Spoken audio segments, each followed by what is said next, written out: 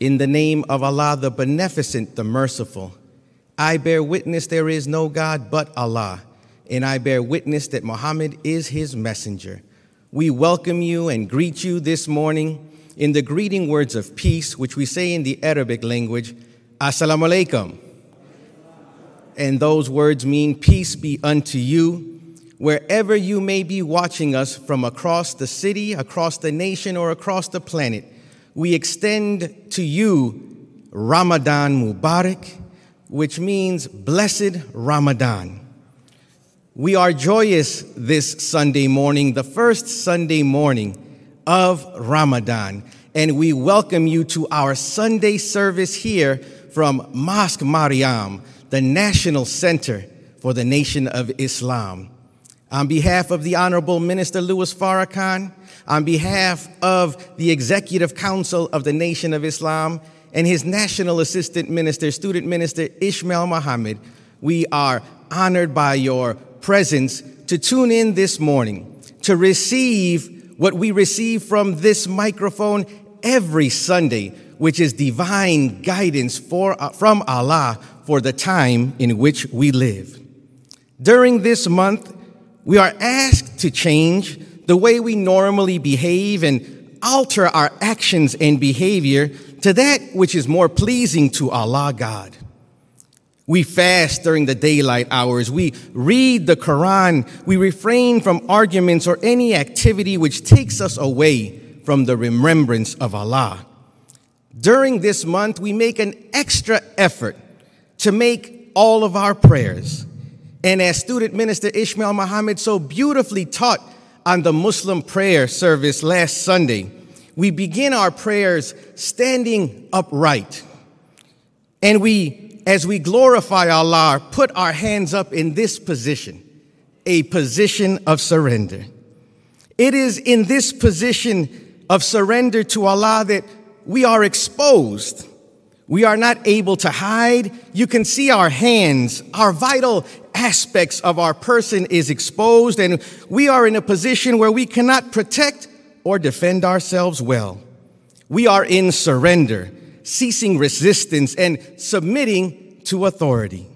And it is in this vulnerable position that Muslims all over the planet begin our prayer 5 times a day. This week, video footage of a 13-year-old boy here in Chicago, Adam Toledo, was released. And the footage shows that the young boy was in this position of surrender as his life was taken by a Chicago police officer.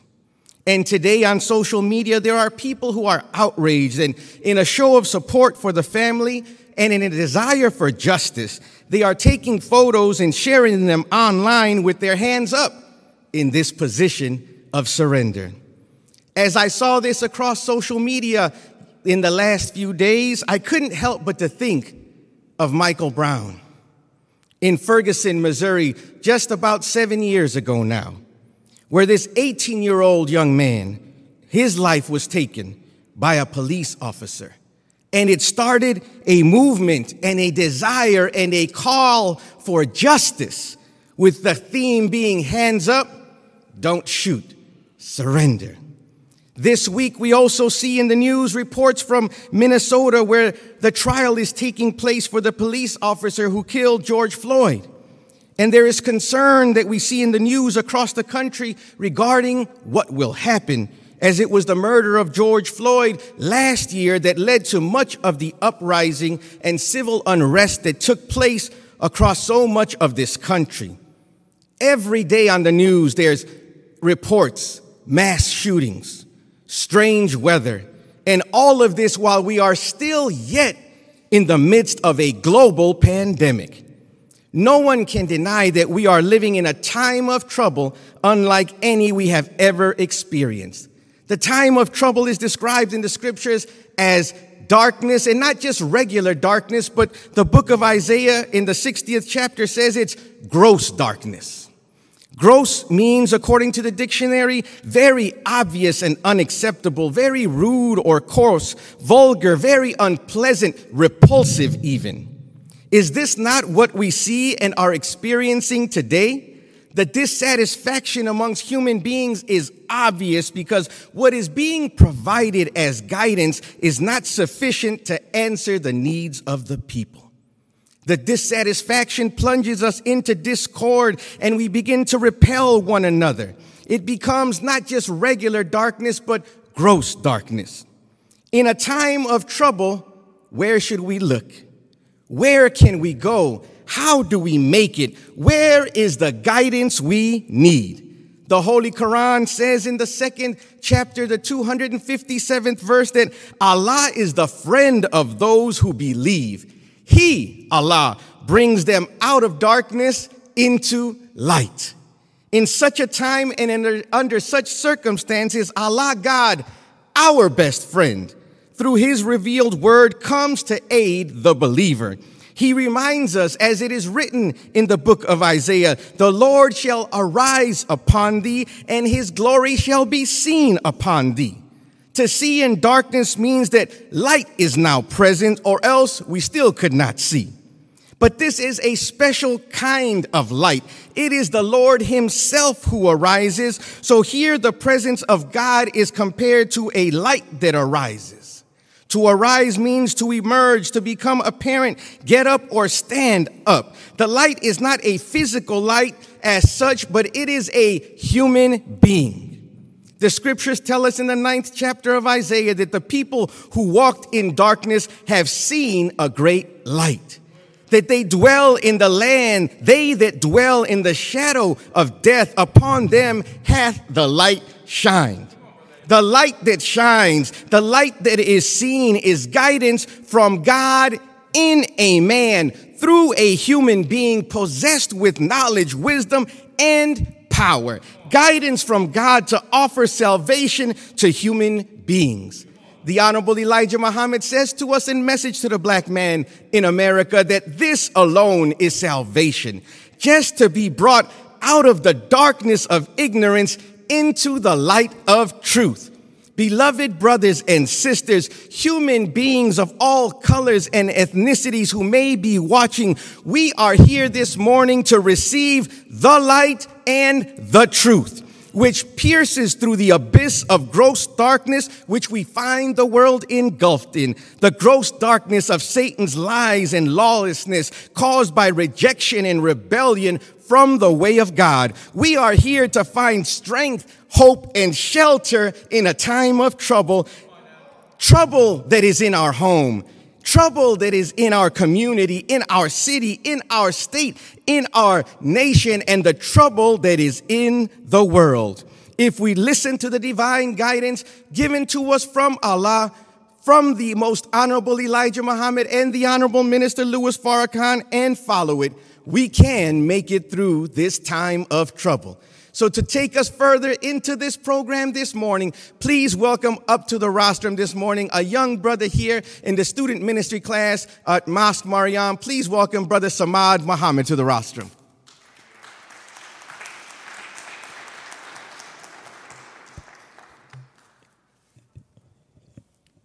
In the most holy name of Allah, the beneficent, the merciful, I bear witness that there is no God but Allah, and I bear witness that Muhammad is his messenger, Messiah. I would like to greet you all in the greeting words of peace. We say it in the Arabic language, Assalamu alaikum. I would also like to greet the billions of Muslims who are joining us this month, the holy month in the fast of Ramadan, with the greetings of Ramadan Mubarak. Before I begin, I would like to thank the Honorable Minister Louis Farrakhan and his national assistant, Student Minister Ishmael Muhammad, for the privilege to come before you as a witness of the favor of Allah God on us. I am always very humbled to be before the people of God, and I thank Allah for this privilege and this honor. Brothers and sisters, Ramadan for me is a very special time of year because Ramadan is one of the names that was given to me by my beautiful mother, Sister Yolanda Michelle Muhammad. And growing up, it was very difficult for me to accept the name because as a student at Muhammad University of Islam, you can imagine it came with quite a few jokes and things like that, but also partly because as a young child, I didn't enjoy abstaining from television and music and my gaming system and, all of the things that you enjoy as a child. And I definitely didn't enjoy not drinking any water during the daylight hours, no juice packs, nothing, no fruit snacks. And I'm sure all of you can relate to this struggle. But over time, I became so grateful for the beauty of the fast, and I became more and more in love with the practices and the reading of the Quran. But most importantly, I fell in love with the meaning, the deep, deep meaning that Allah had placed and the mercy that He had placed in the fast, because in the fast, He has placed in it a mercy for us because we have to challenge ourselves in order to do it each and every day. As we prepare to hear from Student Minister Daniel Muhammad, I wanted to share with us a few words from the Honorable Minister Louis Farrakhan's 1986 address titled The Great Fast of Ramadan, where he states, "Any organization that does not demand the best of you and put you under trial and tribulation and challenges will never allow you to see your gifts." He goes on to say that you will never know who you are and what you are in a lazy, laissez-faire, easy kind of environment. The Holy Quran verifies this in Suratul Balad, the 90th surah, called The City. In the 4th ayah, it says, "We have certainly created man to face difficulty." Now, I'm sure no man or woman wakes up in the morning looking forward to a hard time, but those hard times still seem to find us anyway. Is that right? But Allah knew that, and He is so merciful because He created us for the exact purpose of facing those difficulties. Not to run from them, not to turn our backs to them, but to face them. The Honorable Minister Louis Farrakhan also said in another address, every day that you get up, you've got to get up ready to struggle. That is why I thank Allah for the holy month of Ramadan, because it shows us, each and every one of us, a strength that we didn't even know that we had. But Allah knew, and He set this up so that He could bring that strength out of us. If we can restrict ourselves from human essentials like food and water and the desire for physical comfort, and go on doing this for 12 hours of daylight, 16 hours of daylight. Some places have 18 hours of daylight depending on the time of year. But if we're able to do so, then God willing, we will be better equipped to face the challenges that we have at work, at school, in the streets. Because as Student Minister Daniel will take us further into today, fasting is a discipline that gives us strength to face these hardships of life. So dear believers and friends, I encourage us to stay strong during this holy month. I encourage us that if you're the only one, remember that Allah is with the steadfast. You may be the only one in your household fasting. You are not alone. There are nearly 2 billion Muslims all over the planet Earth who are right there with you. And your dear brother is right here with you. I struggle with the fast, but I'm with you. So continue to struggle. Continue to face those difficulties. And I pray to Allah that in this month, that we all discover a gift which will require struggle to bring it out. And I pray to Allah that as you go through this, you keep the faith and you don't give up, because there's an immense reward on the other side of this difficulty. May Allah continue to bless you, and may Allah keep you as I bring up our next presenter, Brother Tariq Muhammad. Assalamu alaikum.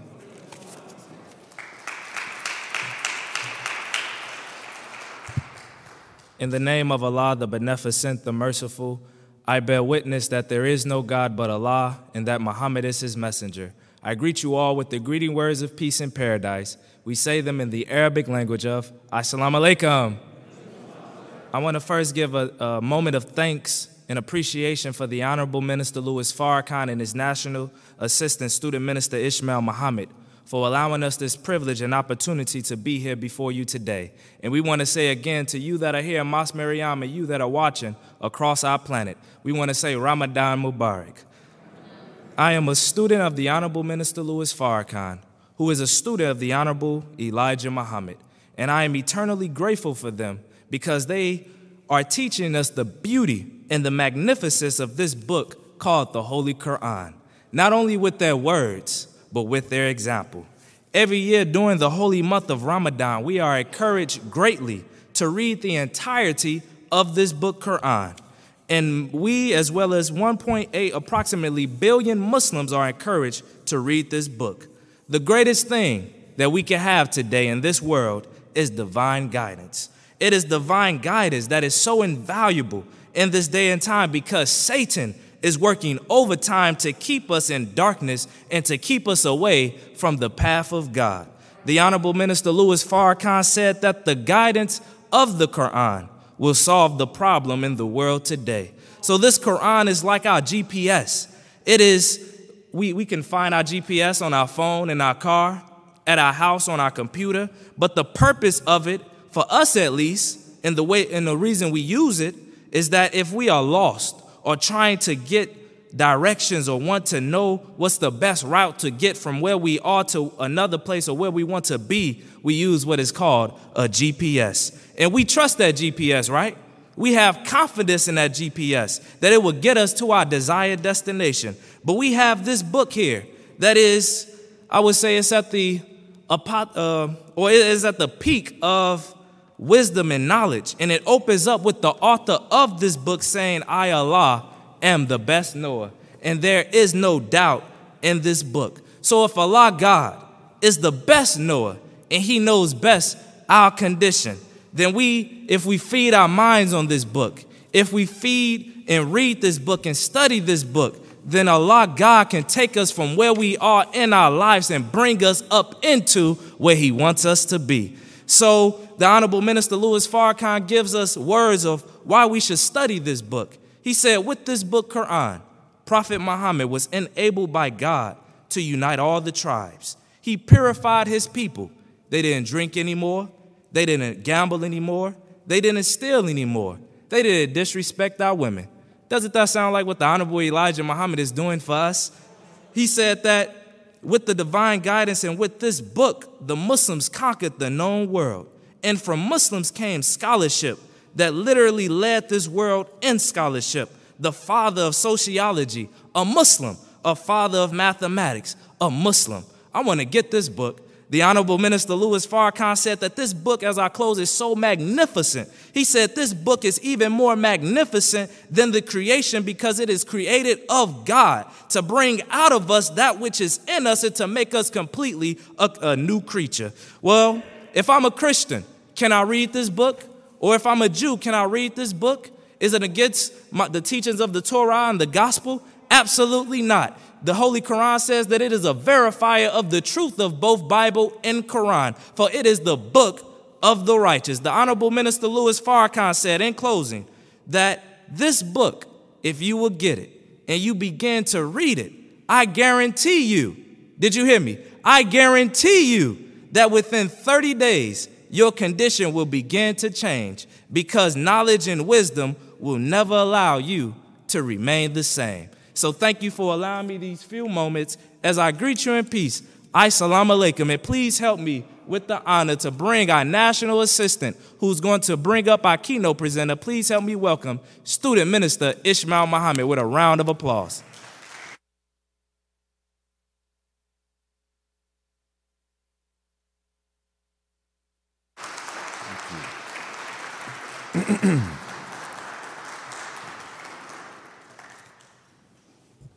In the name of Allah, the one God, to whom all praise is due, the Lord of all the worlds.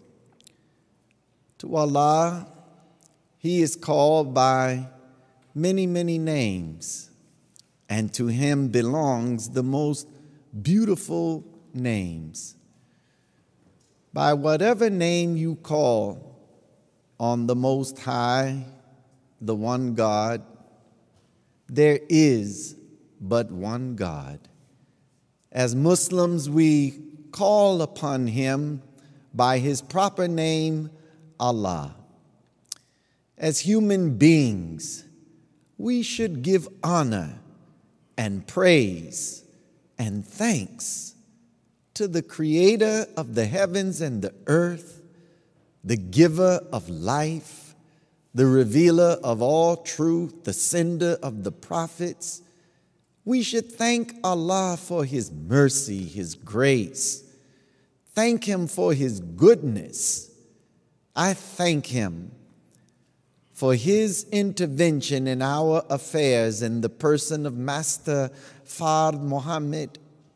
I thank Him for His coming. I thank Him for raising from the black man of America His messenger Messiah, the most honorable Elijah Muhammad. And I thank Him for the man who is in our midst today, who is a divine leader, teacher, guide, and warner, the Honorable Minister Louis Farrakhan. We greet all of you once again with the greeting words of peace. Assalamu alaikum. Ramadan Mubarak. Blessed Ramadan, month of Ramadan, to all of the Muslims on our planet. What a beautiful religion Islam is. It is an absolutely beautiful religion.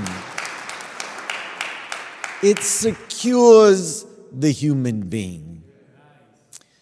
Islam is practiced by over 2 billion of the earth's inhabitants. It is a great force of unity. During the month of Ramadan, we are united in prayer, in fasting, in the reading of the Quran. And when you think about the practices of Islam that unifies the human being, the human family, Muslims are not only united each and every year in the observance of Ramadan, but every time that we make our prayers during the appointed times that are given in a day, we are united in prayer. We're united in fasting. We're united in charity. So it is our hope and prayer that Allah will unite our hearts, further purify us, strengthen us to get through the intense darkness that has overspread our planet. We pray that in this month of Ramadan, that those of us that believe in Allah will be drawn closer and nearer to Him. That in this month of Ramadan, we can purge ourselves of those things that God disapproves of, that we can be strengthened in our discipline, that if we can abstain from eating and drinking during the daylight hours, then we can work on other habits that are not so good and come out of this month a better you, a better me, a better us, and focus our attention on the great will of Allah for each and every one of us in our lives. So I have the great pleasure of introducing a great helper of the Honorable Minister Louis Farrakhan and the Nation of Islam. I am so blessed to have him in the ministry here at Mosque Maryam. He really is a great, great personal helper of mine in this work. And he has been in the Nation of Islam for 11 years now, and he has grown by leaps and bounds in his study of the teachings of the Honorable Elijah Muhammad, applying himself each and every day. And he is becoming a great, great student of this teaching and representing this teaching each and every week. Every week, our brother, without fail, is here on our program, and he assists in so many areas of our ministry. And I'm just humbled, grateful, thankful to Allah for this beautiful young man, thanking Allah for you, Brother Daniel, every day for the great work that you are doing. So I had to have the pleasure, since he has introduced his brother on many occasions, I had to take this honor and pleasure to introduce to you once again Student Minister Daniel Muhammad. Let us receive our student minister.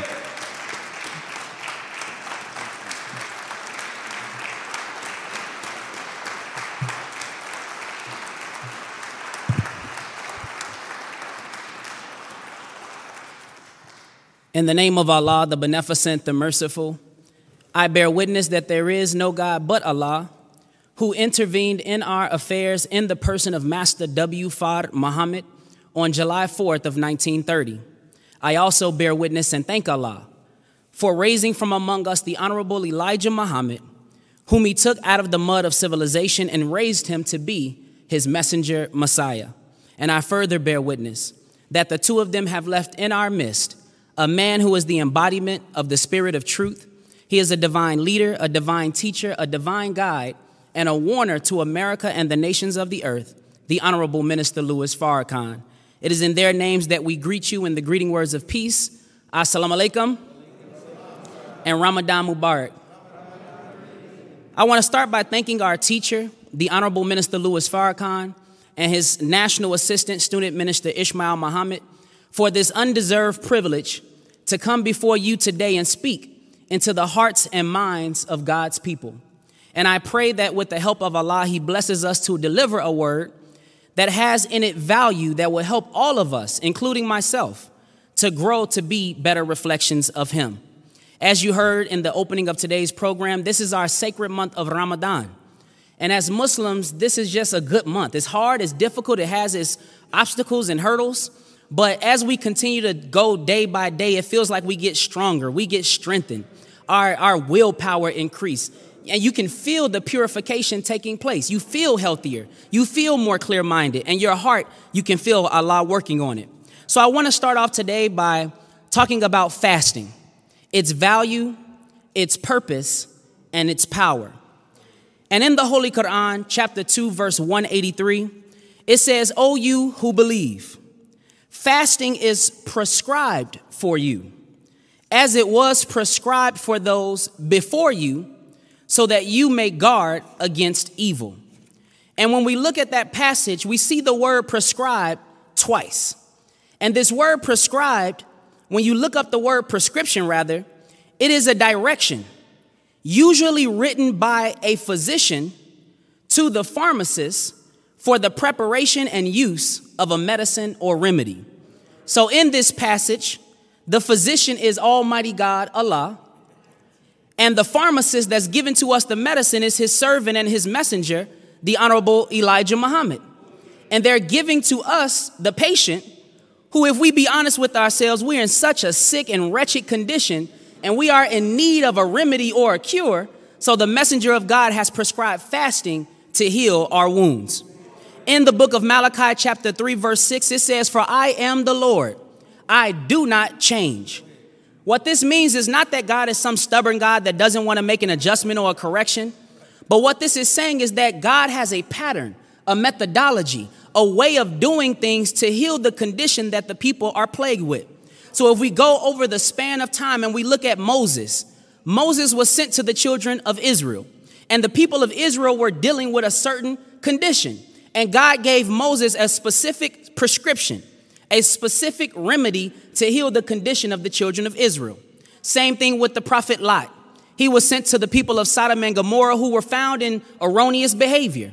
And Lot was given guidance from God to give a prescription or a remedy to heal the sin-sick condition of the people of Sodom and Gomorrah. Same thing with Prophet Muhammad. He went to the people of Arabia who were steeped in idolatry and polytheism, and he cleaned up the entire house by giving to them a prescription from Almighty God, Allah. So his pattern throughout the eons of time has always been the same. The Honorable Minister Louis Farrakhan said, fasting, one of the main pillars of Islam, is a principle that must be practiced by every believing Muslim. In fact, fasting has been enjoined in every age by every prophet that has come to reform the conduct of man. So what is it about fasting that leads to a change in behavior in the people? Why has Allah given to us this gift of fasting, and how does it better our condition? So we want to start off by first acknowledging the health benefits of fasting. In this powerful two-part book entitled How to Eat to Live by the Honorable Elijah Muhammad, he said fasting is a greater cure for our ills, both mentally and physically, than all of the drugs in the earth combined into one bottle or into 1 billion bottles. Allah God, in the person of Master Fard Muhammad, has taught me that fasting and the right kind of food are the cures to our ills. He has told me there is no cure in drugs and medicine, and this the world is now learning. We can take medicine all of our lives until it kills us, but we are still ailing with the same old diseases. Brothers and sisters, did you know that according to Medscape, an online medical journal, in 2018, Americans hit a new high with the number of prescriptions, averaging, listen to this, 17.6 prescriptions per American. They also say that as people enter their age of 60, on average, 60-year-olds have 14 prescriptions. And if they're blessed enough to make it into their 80s, they say the average 80-year-old has 18 prescriptions. So if we see the lifespan going this way, but while the lifespan is increasing, also the prescriptions are increasing, then that means that popping pills is not the resolution and is not the solution to our problem. The Honorable Elijah Muhammad said that fasting is the greatest of cures. So we have a lot of work to do. Is that right, brothers and sisters? The Honorable Elijah Muhammad not only teaches us fasting, but in just how we eat daily as Muslims, that is also a method of fasting called 1 meal a day. And the Honorable Elijah Muhammad said that when you eat 1 meal a day, no matter how healthy you believe the meal to be, at some level, there are toxins, poisons, and germs that are in that meal. It could be a salad. You still are going to have toxins from the salad that you're eating. But the problem is that we eat and then add more eating and food on top of that, and then more eating and food on top of that. And the Honorable Elijah Muhammad said that each time we add an additional meal, it's further strengthening the power of the germs and the toxins in the original meal. So over time, this accumulates and builds up to sickness, disease, and a various host of ailments. But in the Nation of Islam, we are taught to eat 1 meal a day. And that 1 meal, although it has poisons and toxins, the fact that we give our body 24 hours to purify itself, because the human body, as the minister teaches us, is almost magical. That if you just leave it alone and let it do what it does, it will heal its own condition. So we eat 1 meal a day, which is a version of fasting. Now, when we first introduced that, or when the Honorable Elijah Muhammad first introduced that, right, many people were naysayers. Oh, you're going to disappear. You're going to be too skinny. You can't eat like that. You do too much activity. Your job is too hard. You work in construction. But do you know that the scientists of this world, see, the beauty of revelation is that it's given to us before the math and science can verify it. But if you're found in obedience to revelation, then the science will catch up to it at some point in time. So for those who may need it in black and white, because the fact that a black man said it, I don't know. But because we may need it in black and white, let's look at what the scientists of this world and how they have confirmed the truth of the revelation that was given to the Honorable Elijah Muhammad. According to the Healthline editorial, they published an article entitled 8 Health Benefits of Fasting, backed by science, meaning that they did the research. And in this list, they have 8 different items, and I'm just going to kind of fly through them. Yes, sir. But number 1, it says it promotes blood sugar control by reducing insulin resistance. It promotes better health by fighting inflammation. It improves heart health and improves blood pressure, triglycerides, and cholesterol levels. They also say it boosts brain function and prevents neurodegenerative disorders. They said it improves weight loss by limiting calorie intake, and it boosts our metabolism. It increases growth hormone secretion, which is vital for growth, metabolism, weight loss, and muscle strength. It delays aging and extends longevity, and it aids in cancer prevention. Now, there was a whole bunch of scientific terms that sounded very good, but the Honorable Elijah Muhammad put all of those key terms in these two books, How to Eat to Live. But here's what I love about the Honorable Elijah Muhammad. The Honorable Elijah Muhammad takes complex things and makes them simple that the average brother in the community can understand, as opposed to the enemy who takes simple things and makes it very complex where only a small percentage of the population can gain benefit from it. But on top of that, the health benefits are clear. The science backs it, right? But they also have a new craze going across the country called intermittent fasting. And one time I was in Atlanta with some of my students at a tournament, and you know, black folks, we always late.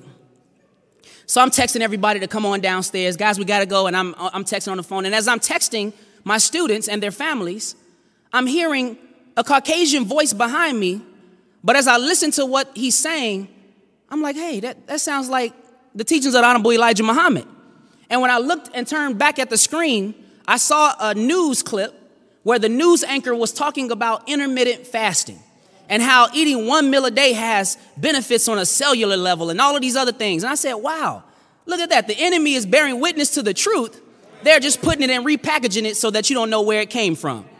But if you look at this diagram of intermittent fasting, look at how they lay it out. They said before 12 p.m., you don't eat anything. All you drink is water and coffee. And if you have coffee, don't have any milk or sugar in it. So in other words, don't eat before noon. Do y'all see that? Then they say between the hours of 12 and 8, that's the window frame of time that you can now have a meal. And after you have that meal at whatever time between the hours of 12 and 8, after that meal, do not eat anymore. Drink some water and go to bed. Rinse, recycle, and repeat. And they labeled it intermittent fasting. Cute words, but what you're really saying is the teachings of the Honorable Elijah Muhammad. He told us do not eat in the morning time. And if you look at the meal that is called breakfast, which is the morning meal, and put a line in between the word breakfast, you get what? Break fast. So by eating early in the morning, you're already breaking the fast that God has intended for your body to use to heal itself of its own condition. But he said, try your best to eat between the hours of 4 and 6. So to put a little spin on it, a little cut on it, they say, okay, 12 to 8. All right. And then at the end, of course, we do not eat. Now, what blew my mind was one day I came to the processing class here in Chicago, and I was having a conversation with a brother by the name of Brother Troy. And I said, Brother Troy, have you heard about this thing called the OMAD diet? And he said, oh, yeah, I came across that, brother. I saw it. And I got to explain. I'm like, man, that ain't nothing but the teachings of the Honorable Elijah Muhammad, man. You see how they always repackage it? And he said, brother, do you know what OMAD means? And I went into my head and I'm like, okay, OMAD. Is that Arabic? I don't know. What does OMAD mean? And then he said, if you break it down as an acronym, OMAD, O-M-A-D, and an acronym is each letter stands for a word. They've repackaged it and didn't even do that great of a job because OMAD is literally one meal a day. And they're profiting and making millions of dollars in revenue, giving back to you what the Honorable Elijah Muhammad has already given to us for free. Intermittent fasting. So the benefits, praise be to Allah. So brothers and sisters, the science can't be argued at this point. The physical and the health benefits of fasting are clear. So I'm going to leave that alone, but I encourage you to go do your own research, go back and read and study, and you'll see that there's nothing to argue in that vein. So now let's go deeper. The Honorable Elijah Muhammad and the Honorable Minister Louis Farrakhan teaches us that fasting produces discipline. And discipline, by definition, is to train oneself to do something in a controlled and habitual way. Here in America specifically, we are a society that lacks this word called discipline. So everything that we do is haphazard, and there's no measured approach to nothing that we do. The majority of what we do is not controlled, nor is it done in a consistent manner, So most of the activities that we engage in, we don't even hold them for long before we look up and that activity or whatever we are part of disappears and is gone into thin air. Let me give you an example. This past January, many of us had on December 31st what? A bunch of resolutions. And we said we was going to go to the gym, we was going to get in shape, I was going to get my summer body, my six-pack, right? And we had all of these goals as the new year opened. And if we be honest with ourselves, before the month of February came, most of us had already abandoned whatever resolutions we made at the beginning of the year. What is that? That's a lack of discipline. Some of us fell in love, quote unquote, right? And we went to the altar before God, before family, before friends, and even strangers. And we said some beautiful words. Till death do us part. For sickness or for what? Health. For richer or for poor. And we said all of these magnificent words. But in America, the divorce rate is 50%. So that lack of the ability to commit and to discipline our lives and to stay the course points back to a lack of what? Discipline. Did you know that America is the 6th highest country as far as the rates of divorce? 6th highest out of all of the countries in the world. Now, if you look at the subjects that actually should be highlighted, such as math and science and education, America has fallen to 38th in math. They fall into 24th in science. But when it comes to divorce or the lack of discipline, now we at the top of the charts, 6th in the world, right? They also, check out this stat, this creeped me out.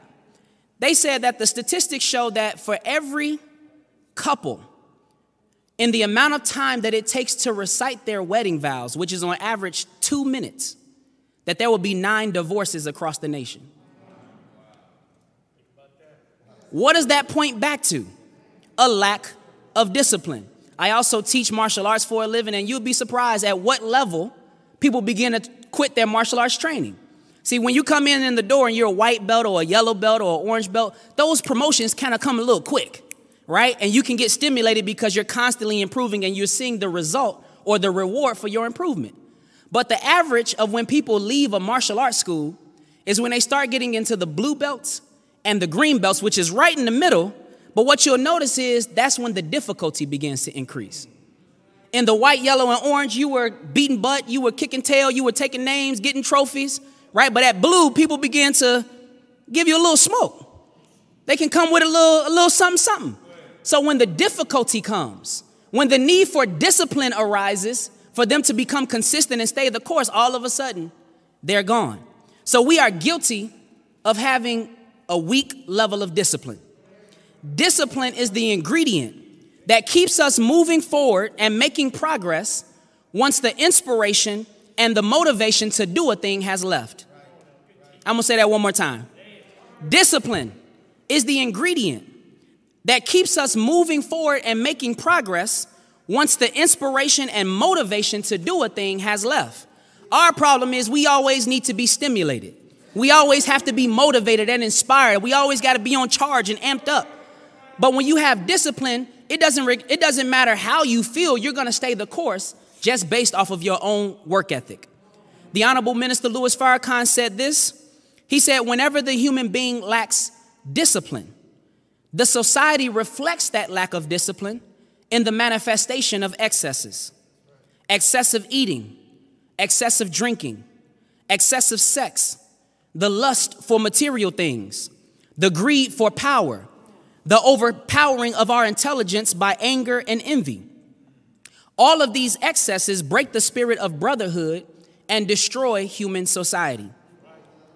When we lack the discipline, brothers and sisters, to carry through on a task, what you'll find is because of that lack of discipline, we go to the opposite extreme.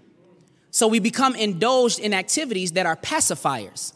Since the nature of the human being is to be productive and to make progress and be forward moving, when we are not found doing those things, we now reach for the bottle. We now reach for the pill or the blunt. We reach for other things to try to mellow out and satisfy the fact that we are unfulfilled and we are not using discipline to the best of our advantage. But if the minister said that these excesses destroy the spirit of brotherhood and sisterhood, let's just take a look at the top 3 that he mentioned, which was eating excessively, drinking excessively, and having excessive sex. If you look at we're going to do a case study for a second. If you look at excessive eating, right, what does excessive eating lead to? It leads to obesity and ailments such as heart disease, diabetes, and a host of other diseases. On top of these health problems, you're also burdening the healthcare system of the society. And if COVID didn't show you anything, it showed you that we're ill-equipped to have more and more of our people going into the medical field to be healed and given prescriptions and meds than ever before, because we had to open up additional hospitals, open up arenas just to handle a pandemic. So the more that we're suffering from excessive eating, which leads to obesity and diabetes and all of these other things, we're going to further burden the healthcare system. But we also burden those whom we love. And by burdening those whom we love, if we be honest with ourselves, when we find ourselves stricken with a disease or an ailment, it's usually the loved ones around us that have to come to our assistance to be treated. Do you know that when you are on dialysis, you have to go to a facility 3 times out of the week and sit for a 4-hour period of time as they pull the blood out of your body, wash it, put it back in, right? But think about not yourself for a second, but just think about what it does to the brotherhood and sisterhood whom have to get up from work, take you over to your dialysis, sit you there for 4 hours, rush back to work, 4 hours later pick you back up, take you back home, and then go back to work and try to make all of this make sense. So it's an unfortunate reality, but many of us are burdening even those around us by having these excesses. The excessive eating also destroys our beauty appearance. And many of our relationships suffer because when we got involved in a relationship with our spouse, yes, sir. When we got involved in a relationship with our spouse, most of us entered the relationship on a very surface level. So the sister was fine. She was gorgeous. She was cute. The brother was handsome. He was gorgeous. He had muscles, right? And we never really do our due diligence to go beyond that surface level. So once the excessive eating kicks in because of our lack of fulfillment, of not having discipline, right? We began to overindulge in eating. And that eating begins to mishandle our shape, right? Our beauty begins to diminish, not only physically, but also our face, the more that we are excessively eating, right? And a lot of times that leads to relationships because with a 50% divorce rate in America, we're looking for any reason and any excuse to get out of the marriage in the first place. But I encourage you, brothers and sisters, if you have not heard of the number one ailment from excessive eating, you should go research it. All right, it's called Dunlap's disease. And when you look up this word or this phrase, Dunlap's disease, this is the one that you can readily identify and see. Because Dunlap's disease is when you've excessively eaten so much that your belly Dunlapped over your belt.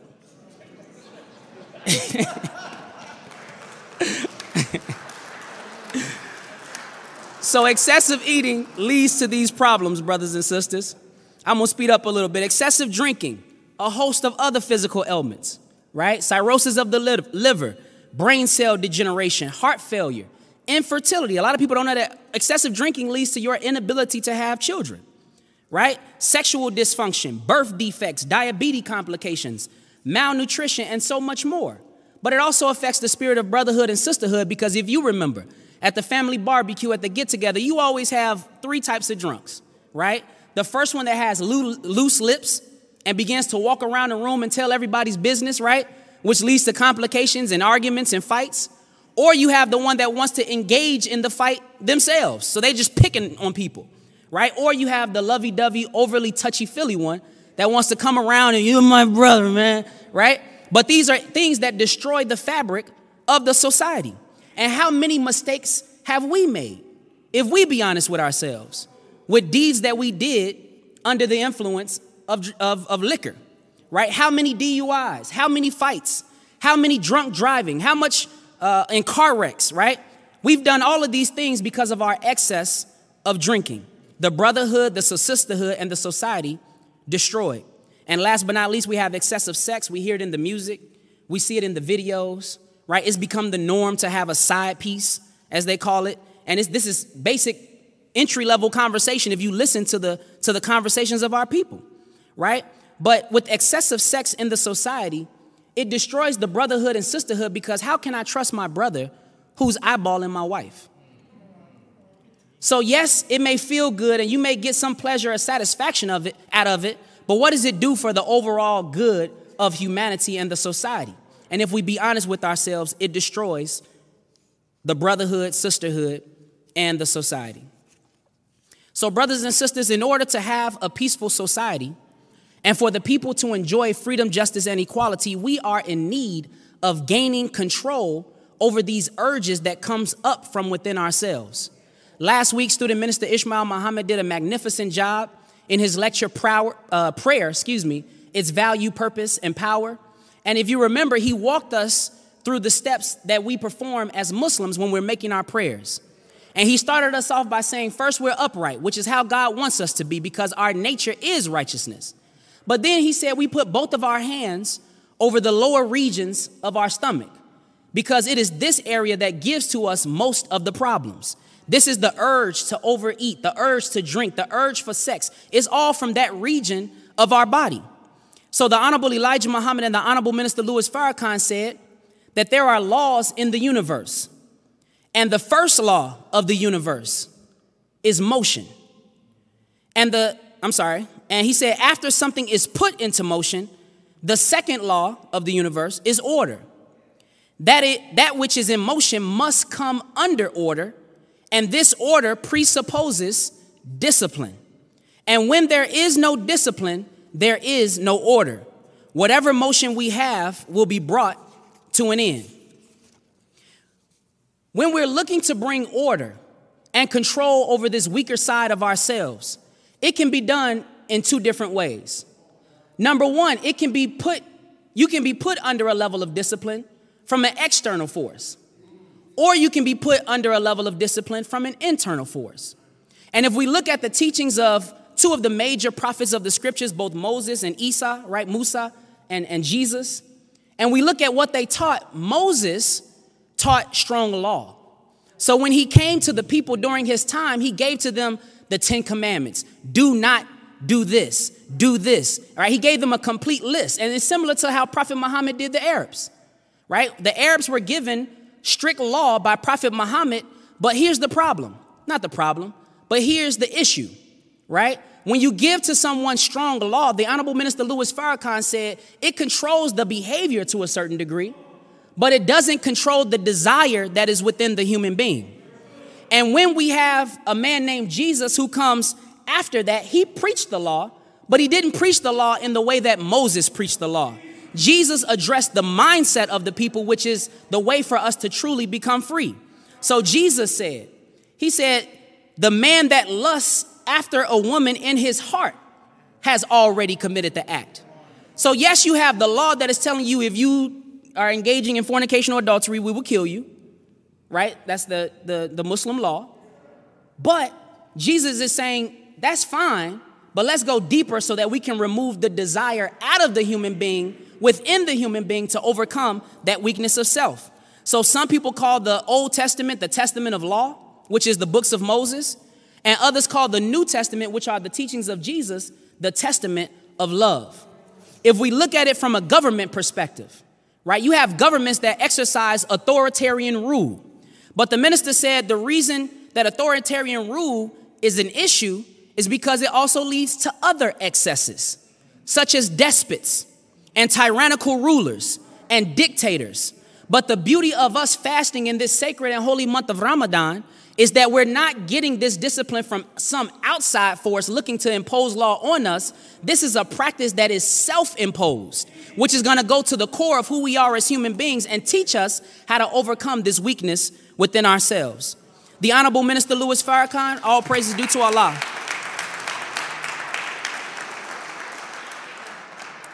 The Honorable Minister Louis Farrakhan said that self-discipline leads to the restraining of those passions in our own being that can be used by Satan for the destruction of ourselves and things around us. Self-imposed discipline leads to a healthy society, one where the people can truly rule. Self-discipline is what leads to a healthy society, not authoritarian discipline. And that is why as Muslims, when we're doing our prayers, we recite the 114th surah of the Holy Quran.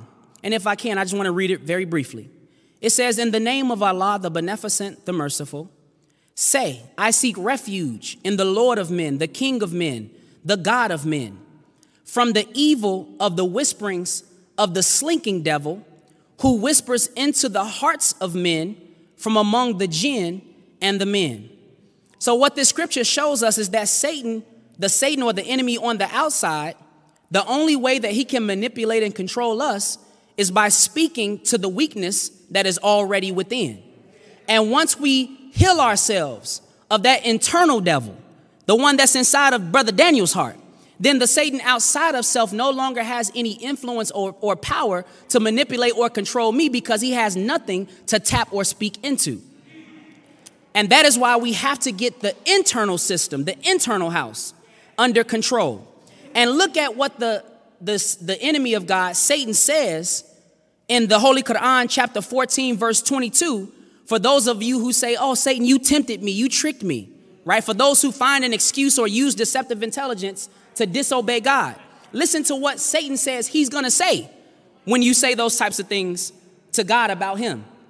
Satan says, and the devil will say, God says, and the devil will say, when the matter is decided, surely Allah promised you a promise of truth, and I promised you, then failed you. And I had no authority over you except that I called you and you obeyed me. Did y'all hear that? I called you. I pulled on those desires within your own being and you obeyed me instead of listening to the divine guidance and revelation of Almighty God Allah. And look at how he finishes it, brothers and sisters. He says, so blame me not, but blame yourself, because you didn't want to fast. You ain't want to put the discipline and the time in to better yourself. So you go talk to your God and y'all figure that out. I'm good. All right. He says, I cannot come to your help, nor can you come to my help. I deny your associating me with Allah before. Surely for the unjust is a painful chastisement. Now, brothers and sisters, again, Satan can only make you obey him if he's pulling on something already within you. I'm going to go on a brief side note and talking about the revelation that we talked about earlier in today's message. We also recently got some revelation from the Honorable Minister Louis Farrakhan when he told us very firmly, do not take their vaccines. And earlier in today's message, we talked about how revelation comes first, and then science and math will come later to verify and vindicate the divine revelation that we were given. Well, if the minister told us do not take the COVID-19 vaccine, and that's revelation, we have to control ourselves, discipline ourselves. Whatever fears may be going on in our head or in our minds or in our hearts, we have to get rid of those things because God has given to us divine guidance. So when we find ourselves getting weak, and if we're going to accept this injection from our open enemy, we already just read what Satan is going to say. I didn't tell you to take that. I only offered it and you obeyed me. Allah made you a promise of truth. So take that up with your God, because that's your issue, because you allowed the fear and the circumstance to make you become disobedient to the divine revelation that we were given by the Honorable Minister Louis Farrakhan.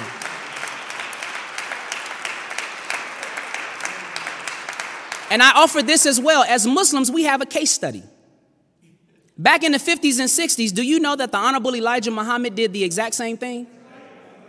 And he came before the people and said, listen, this polio vaccine, don't take it. And the revelation came when? First. Do you know that years later they published the reports, and you can find all of this readily available online, that polio was literally injecting cancer itself into the human body? So those who were found being disobedient, Satan offered to them, and they obeyed. But why? Because of the weakness and the desires within our own being. As I close, the Honorable Elijah Muhammad said that there are 3 stages of human development. At the lowest level of human development, we have what is called the beast level. And the beast level is a level where we are moved by urges and passions. So when the desire to have sex comes up, we don't care who it's with, we go after it. When our stomach growls a little bit and Big Mac, extra mac sauce, right? We're following our urges and our passions, and we have no control from the higher regions of our being to make the adjustment and resist. But then the minister said that there is a second level called human. And human is that in-between phase when we're learning how to overcome these natural urges and these passions and beginning to learn how to say no and control ourselves and just move on to the next thing. But the highest of levels of the human being, not spooky, the highest level of the human being is divine. And divine is when we have learned how to eradicate this internal enemy out of our own being, so that everything that we do, we're operating from a level of wisdom, understanding, and intelligence. And we don't allow the urges or the desires within to have any influence or control over our lives. Not that we won't have the urge, but we've learned how to control the urge. And then the Honorable Minister Louis Farrakhan asked this question. He said, where are you on the scale of human development? Have you reached the human level yet? Frankly, there is hardly a human being on the earth. The whole earth is populated by beasts. We have been short-circuited in our growth and have degenerated into the lower forms of life. We have not justified our existence on the earth and thus sentenced ourselves to death. And that is why when we read the scriptures of the Bible, specifically in the book of Revelations and the book of Daniel and a little bit in the book of Ezekiel, right, we get these mentions of beasts. And in our kindergarten understanding, we thought that a big Barney dinosaur was coming at the end of days and his tail would whack some stars out of the sky. And we had a very Hollywood goofy sense or interpretation of that scripture. But when we understand what the Honorable Minister Louis Farrakhan said about the 3 levels of human development, now we can see what he's talking about. Because when he talks about the beasts in Revelations and Daniel, he's talking about human beings that have yet to master their own being. So the Satan outside of self can pull on those things and cause you to do and act in a way that is not pleasing in the sight of God. So we can look at the news and watch our brother Dante Wright being pulled over for a traffic stop. And just for having a air freshener hanging from his rearview mirror, and that one hit hard because I've had that happen to me as well, right? But when he's pulled over, all of a sudden he's shot and killed. That's because he was pulled over not by a divine one, not by a human. He was pulled over by a beast. When we watch the military officer, the black brother who's putting his hands up, and the officers are saying that he doesn't have plates, even though it's clearly seen in the video on the upper right-hand window. And they began to pepper spray him and tell him to get out of the car and even draw their weapons at one point. Why did that happen? Because he was pulled over by beasts. Now that's the enemy. But in our own community, we have brothers and sisters who are taking the lives for little of nothing from other brothers and sisters. Why? Because even in our own community, we are operating from a plane of the beast. And in the book of 1 John chapter 5, verse 19, it says, we know that we are of God. But look at this part. And the whole world lies under the sway of the wicked one. So that means that Satan is in control for a specific period of time. And since he's under control, no wonder everybody's walking around behaving and acting in the manner of a beast. So as I close, fasting is what helps us to overcome the urges and the inclinations that arise within ourselves. And if we exercise and summon our willpower and we ask of Allah his mighty help, we will have the power to overcome all of the temptations, all of the vices, all of the things that minimize and diminish who we are and take us from that divine level and descend us down into the level of a beast. But I want to say this as I close. We can't resist the devil by just a hope, a wish, and a prayer. We applied that spooky stuff to nothing else. If I said I wanted to go to an NBA game and I wanted to score 35 points, I can't show up to the arena on the day of, say a little prayer, Allahu Akbar, and then go out there and think I'm going to perform on a 35-point type of level. What it takes is practice, exercising, doing drills, coming in the building, putting in the sweat equity over and over again. And if I do that for a period of time, I will then find myself in a good condition to possibly, right, throw up a 35-point game in the arena. Well, if that would apply to basketball and anything else that we put our minds to, why does that not apply on a spiritual level? If we say that we want to go out in this world and face this open enemy called Satan, and we say that we want to overcome him, how can we overcome him with just a wish, a hope, or just saying a couple of prayers? There are some action steps that we need to perform in order to put ourselves in a position to be successful to overcome Satan and his world. And that practice, that gymnasium, is called fasting. And that's us shooting in the gym and throwing those shots up so that when we get introduced to some type of challenge by our open enemy, we've already put in the tick. We've already put in the work. And now we are in a prime position to overcome the enemy outside of ourselves. So brothers and sisters, we invite those of you who are tuned in this morning to give it a try and join us in this holy month of Ramadan as we fast. And for those who already fast, we want you to stay strong, keep up prayer, give in charity, read your holy Quran, stay in the gym so that we can display the divine essence of God that he has placed in each and every one of us. We greet you as we came before you, brothers and sisters, in the greeting words of peace. Assalamu alaikum.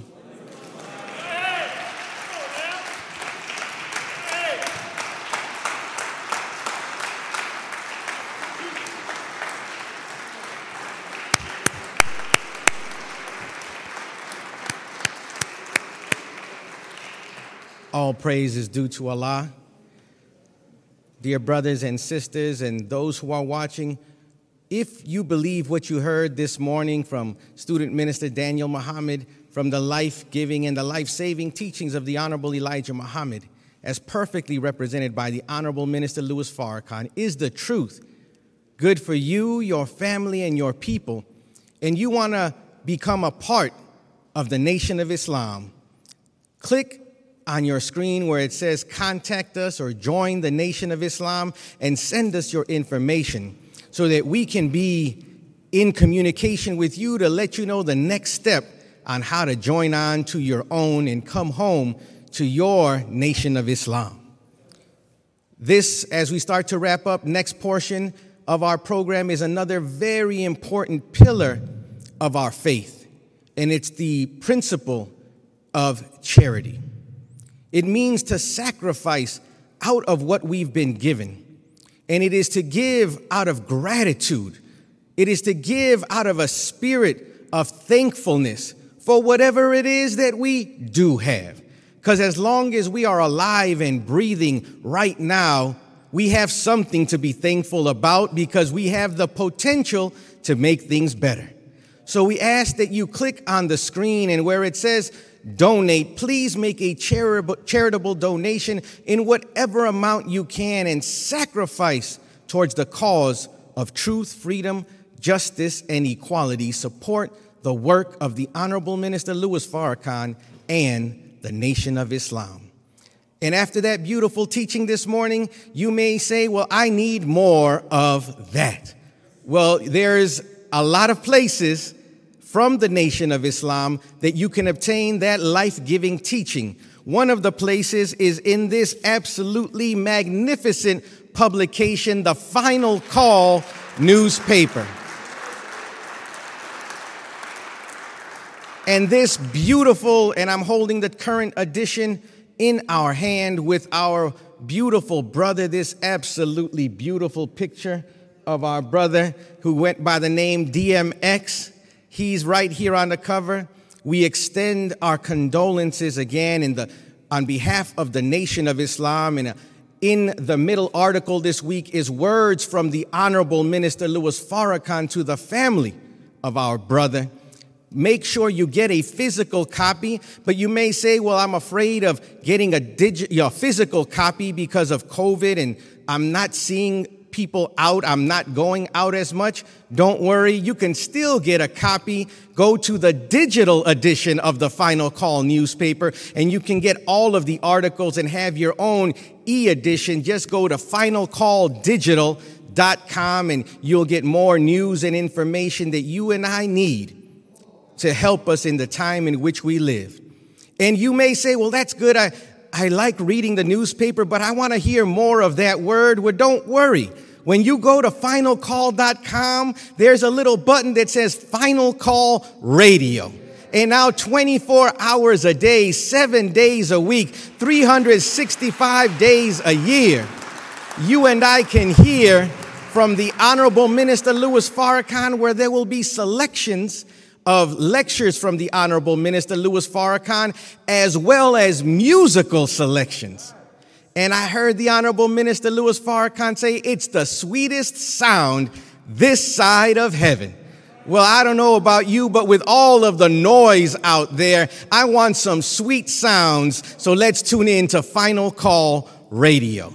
We invite you to come back with us this Wednesday and Friday as well for our weekly meetings, where we will begin early the next few weeks as we are observing the fast of Ramadan. So instead of our regular 7:30 start time, our meetings will begin at 6:30 local time.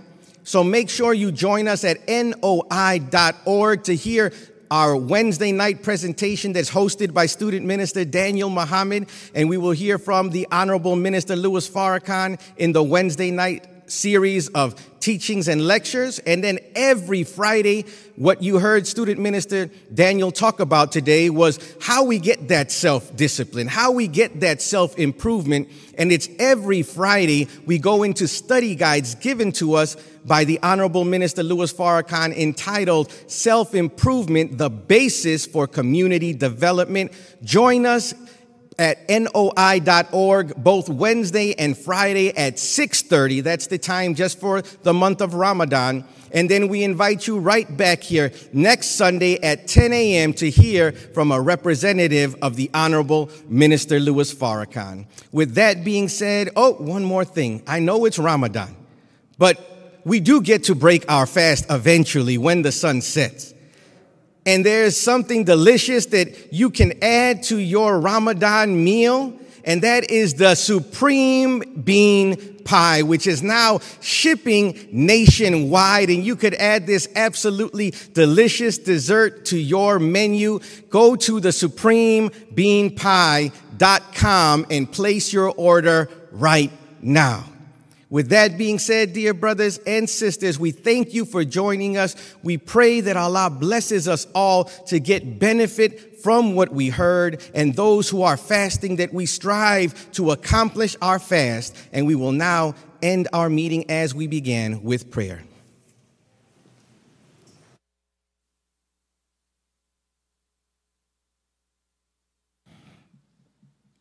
In the name of Allah, the Beneficent, the Merciful. All praise is due to Allah, the Lord of the worlds, the Beneficent, the Merciful, Master of the day of judgment in which we now live. Thee alone do we serve, and Thee alone do we worship. O Allah, guide us on the right path, the path of those upon whom Thou hast bestowed favors, not the path of those upon whom Thy wrath is brought down, nor of those who go astray after they have heard Thy teachings. Amen.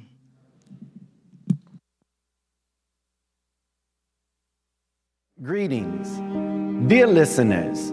We have been blessed by Almighty God Allah over the 90 years of our work in the nation of Islam and lifting our people up from the miserable condition in which we find ourselves.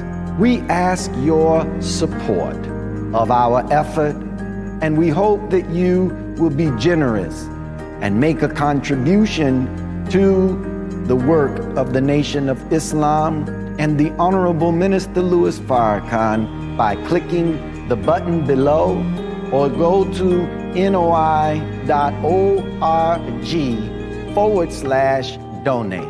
We thank you in advance for your support. May Allah God continue to bless you and your families. Assalamu alaikum.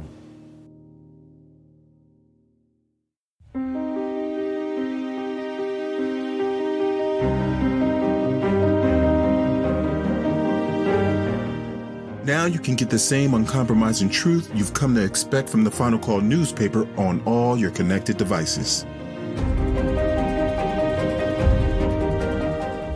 Subscribe to the Final Call Digital Edition today. Go to subscribe.finalcalldigital.com.